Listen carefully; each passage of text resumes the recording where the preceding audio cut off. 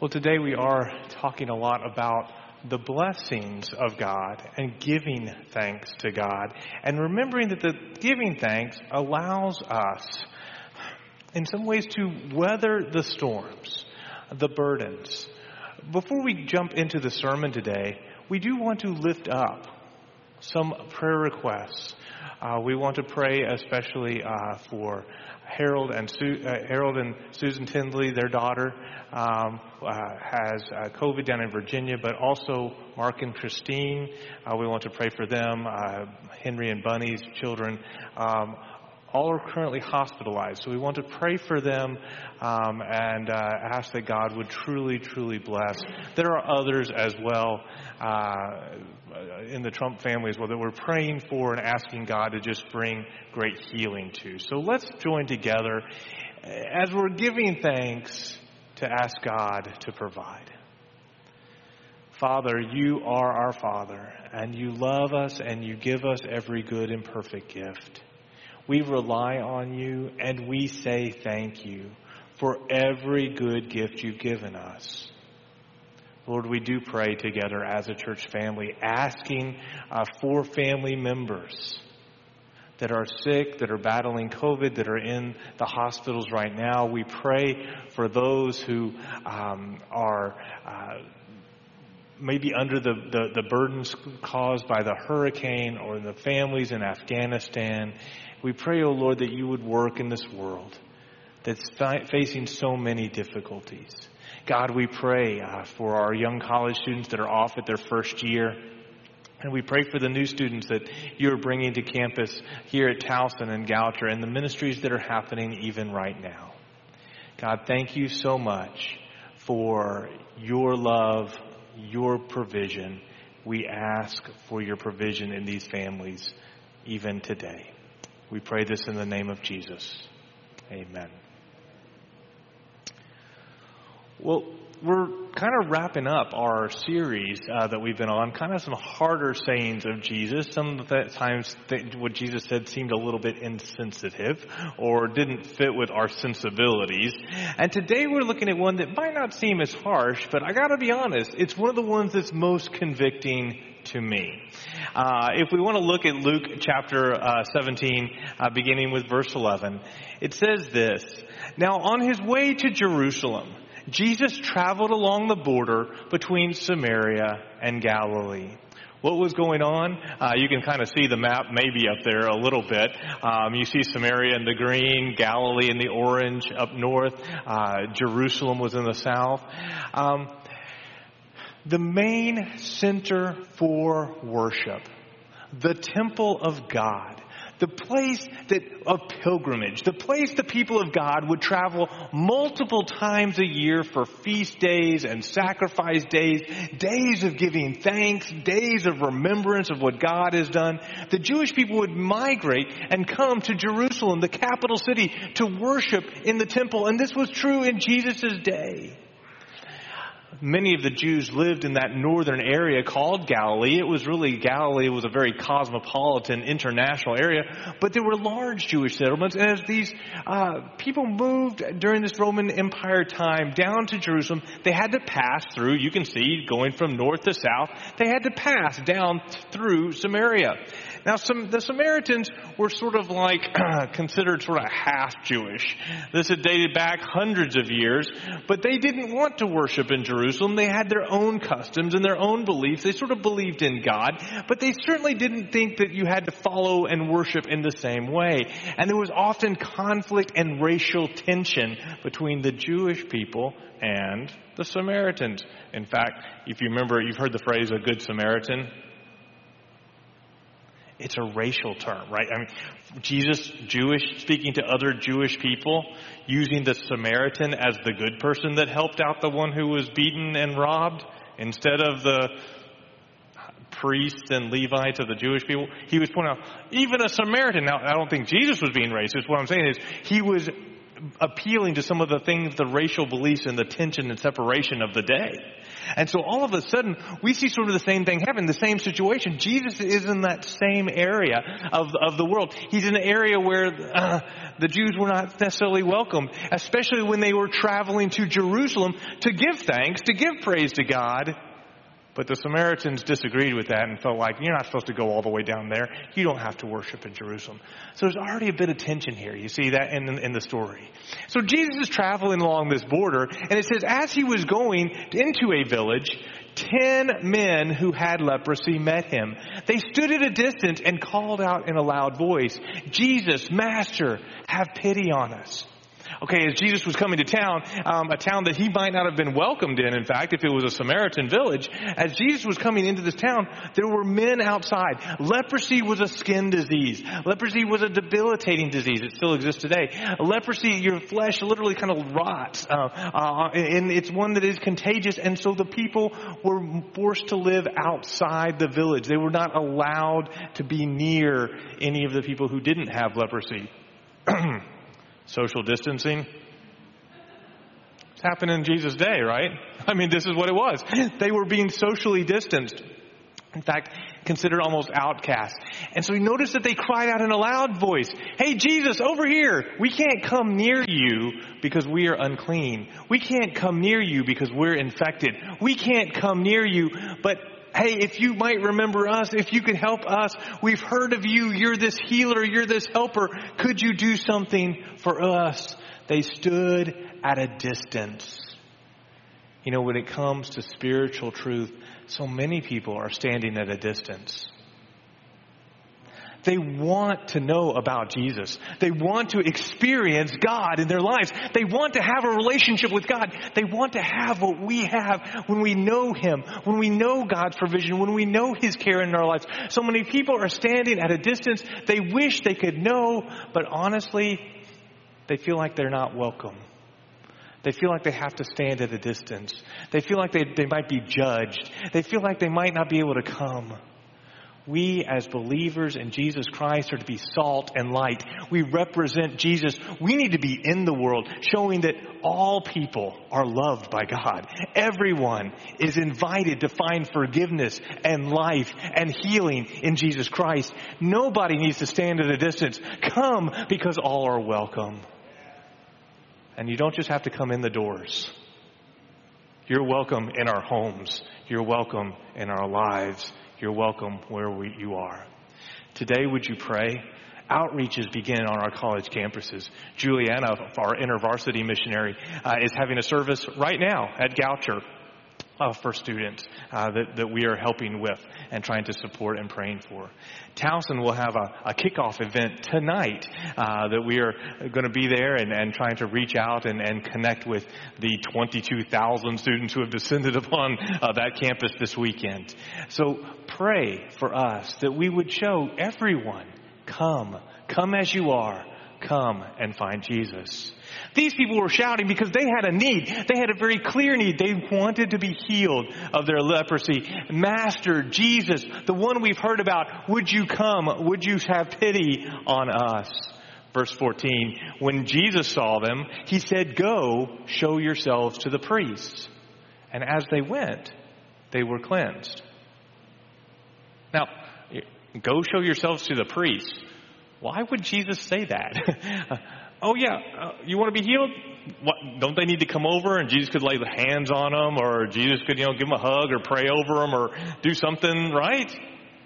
Jesus said, go show yourselves to the priest. And as they went, they were healed. Why would He just tell them to go do this? Why did He not invite them close? Why didn't He not heal them right there? Well, sometimes we miss it because we don't understand the context.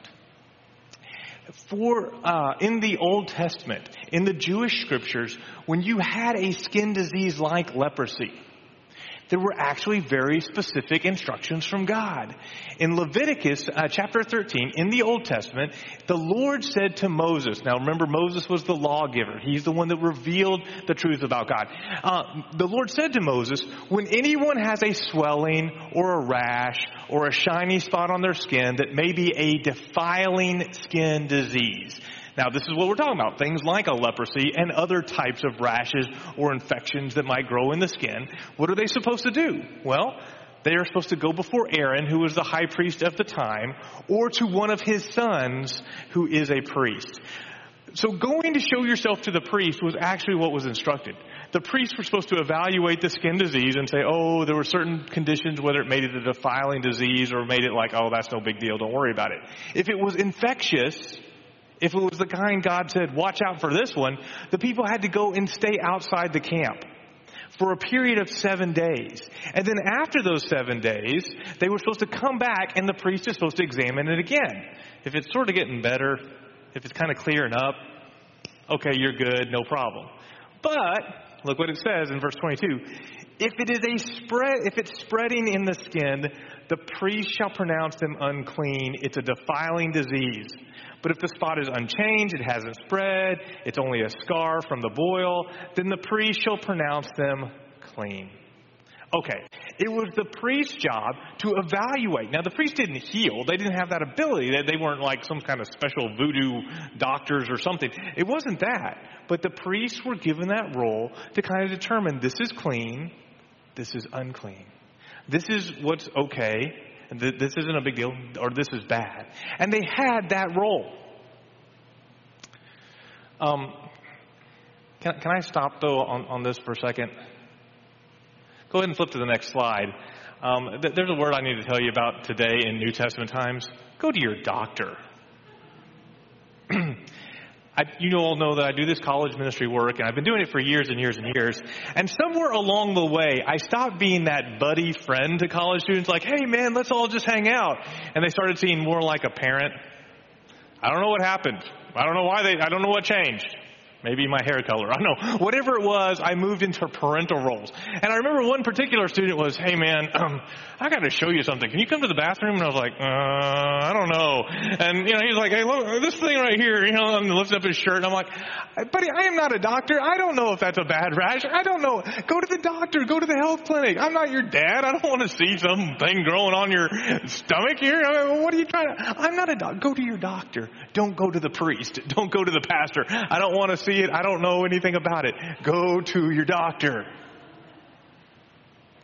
But notice what Jesus was saying to these men who had leprosy. They knew they had leprosy. They had already been pronounced unclean. It was spreading. It was continuing to spread. And the only reason they should ever go near the priest was like, hey, look, it looks like it's getting better, right? They had to see it getting better to go to the priest. This was an act of faith. This was Jesus telling them, go in faith, believing that I am healing you.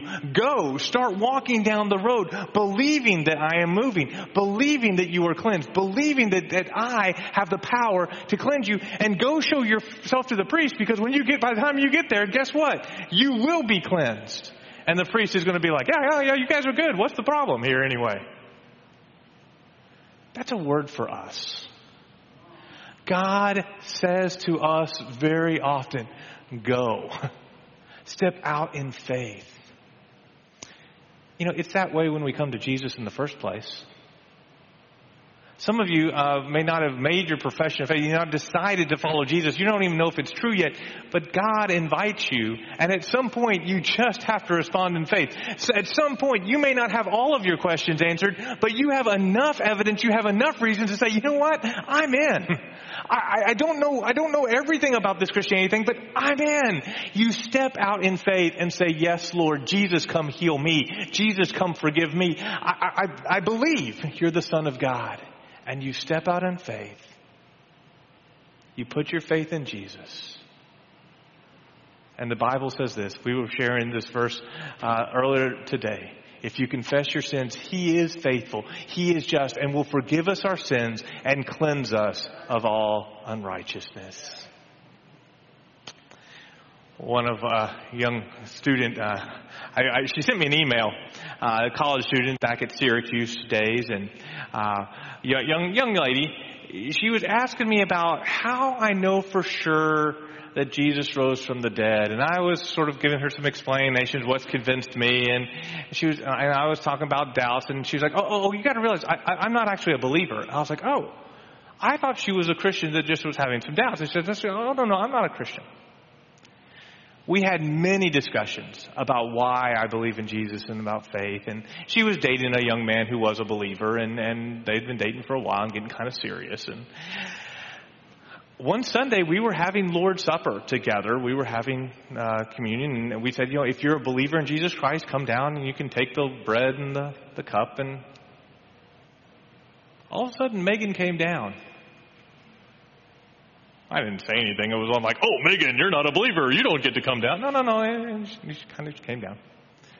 Later, I was talking to her, and she said, you might have noticed that I came down and took the Lord's Supper today. I was like, yeah, I did notice that. I said, I don't know what the deal is. We talked a lot of times. I come from a whole family of skeptics and scientists and people who just don't believe in any of this religious stuff. But I just believe. I just do now. I don't know why. I don't know where it switched. I don't know when it switched. I just, you know what? And she took that leap of faith.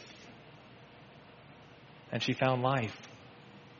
The young couple got married. They spent their honeymoon with me in Senegal doing a mission trip. I thought that is a weird honeymoon, but all right, come on.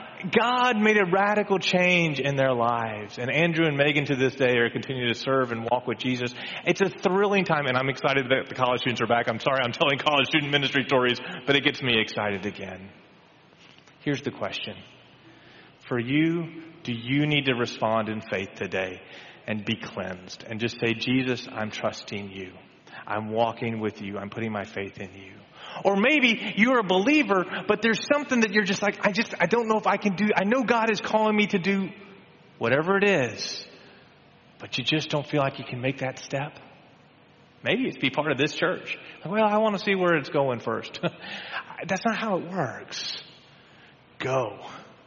Show yourself to the priest. And along the way, they were cleansed. Look at verse 14. When he saw them, he said, go, show yourselves to the priest. And as they went, they were cleansed. Verse 15. One of them,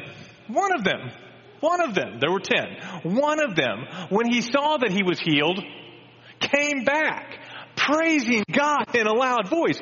He had an incurable skin disease. This didn't just happen. He was cleansed, and he came back, praising God. He threw himself at Jesus' feet. He thanked him.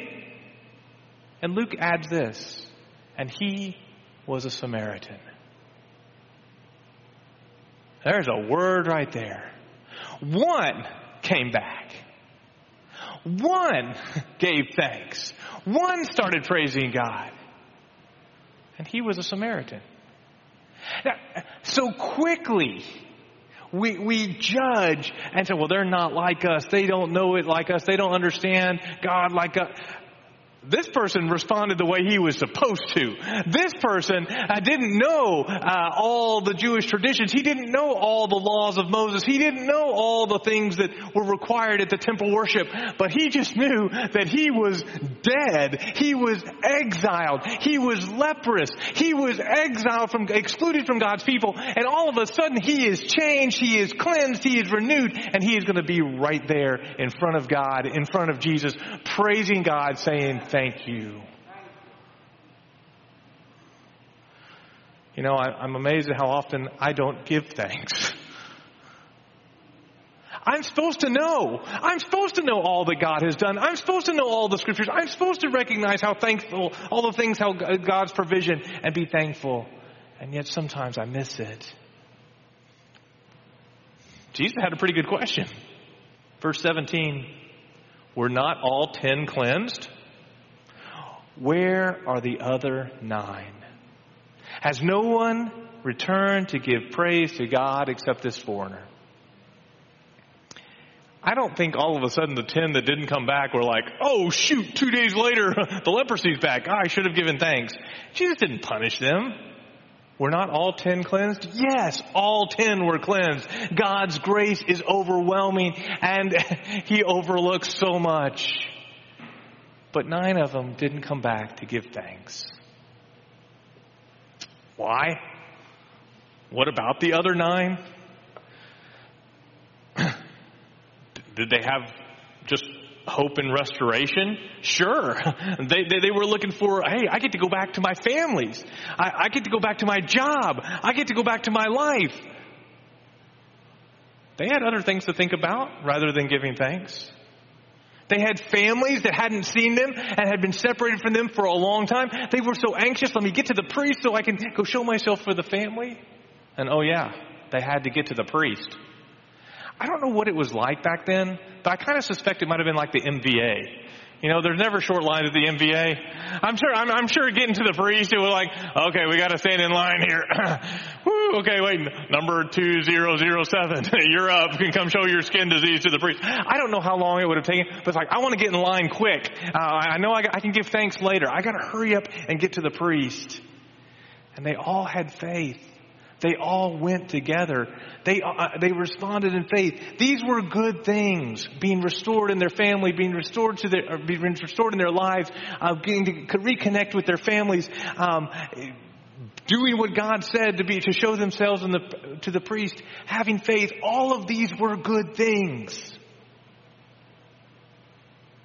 But it missed the better thing, to stop and give thanks.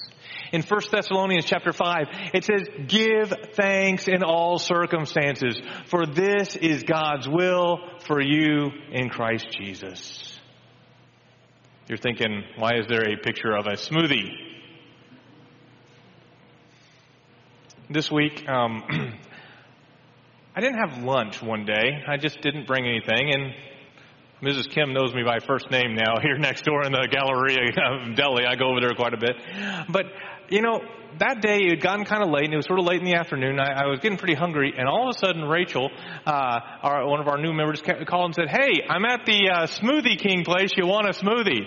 And I'm like, hey, Cindy, you want a smoothie? Because I'm getting a smoothie. So Rachel brought us smoothies. And as I was working on the sermon that day, and I was thinking, you know, on the day that I didn't have really time for lunch, Rachel was at Smoothie King. And she thought about me. And I thought about Cindy. You know, it all went down. We all have reasons to give thanks that day over something small, over something simple, over something that just like, you know, other days I don't know if I'd even been interested. But that day, I needed a smoothie. Thank you, God, for something small. Where are the other 9? Some of us need to give some thanks because God has provided in health ways. I have to give thanks, and thank you for your prayers for my wife. But it was the best bad news, and it is already kind of like we're done. I mean, I got to stop and give thanks of her healing and what God has done. Big direction decisions. Some of you is like, what are we going to do? How is this going to work out? And yet God has guided us as a congregation and you individually into some big decisions. And I believe He'll do so again today. Provision and finances. It was great to hear that report 2 weeks ago from Bob Bilby where offerings are up. Now, everything's not perfect. Everything's not good. But hey, things are okay. God is providing. How about in your personal finances? Has God gotten you through some difficult moments? I can tell you stories where Vicki and I were like, oh boy, how are we paying our bills this month? There was a dog that ran into our car one time. That paid for the rent. It just, you know, the insurance money. It was a dog. I felt bad for the dog. But I was thankful for the rent money. I was thankful for the rent. It left a big dent in the side. It wandered off. I don't know what happened to it. But I was thankful. Success in the workplace, relationships and family. Where has God blessed you lately? Where has God provided that you have not spent thanks for? Ministry at this church, and you heard Kathy even testify today, something is different. God seems to be moving, and we are thankful. Where God has provided in the world, we've seen His intervention, and even though it seems like more and more problems keep coming, we also see more and more provision. Deliverance from addiction. Freedom from sin and death. Where do you need to give thanks today? Would you stop for a moment? God, thank you. Thank you. Well, after this man came back to give thanks to God, Jesus said to him, "Rise and go, your faith has made you well." Giving thanks actually brings some healing in our lives. Not the healing of the leprosy, but the healing of the bitterness, the healing of being overwhelmed, the healing from worry, the healing from oh no. When we're giving thanks, when we're counting our blessings, we definitely see what God has done. So we count our blessings. Go ahead and flip to the next slide. We count our blessings. Rise, your faith has made you well. We sang this hymn earlier. When upon life's billows you are tempest tossed, when you are discouraged, thinking all is lost, count your many blessings, name them one by one, and it will surprise you what God has done. As we face difficult days, as we face new challenges, as we face overwhelming problems that we just don't know what to do, let's first give thanks in every circumstance. God has brought me this far. The Lord will see me through. Today, are you living in faith? Are you stopping to give thanks? And is your thankfulness doing something to bring healing in your life by ending the bitterness or the worry or feeling overwhelmed? Today I want to invite you. First, some of you need to join this church. Maybe you've just been coming for a little bit, but you're like, no, I want to be a part of whatever God is doing here, because God is doing something here, and I feel called, and I'm in faith, I just think this is a place that God has for me. Would you come? I'm going to be up at the front. You're welcome to come, even right now while we sing, and apply to become a member here. Some of you, this is your day to step out in faith and say, actually, I'm becoming a Christian. I don't know what it all means, but I know I need to be healed from my sins, from my lack of relationship with God. I need what they have. And you want to come, and today's your day. You can do it right where you're seated. Or come and tell the church, I want to follow Jesus. Would you just step out and come when we come to sing? Or some of you, there may be something that you need to give thanks for, or a concern, or something you would like to talk to me about. While Aaron comes and leads us in this next song, you come and respond as God would have you.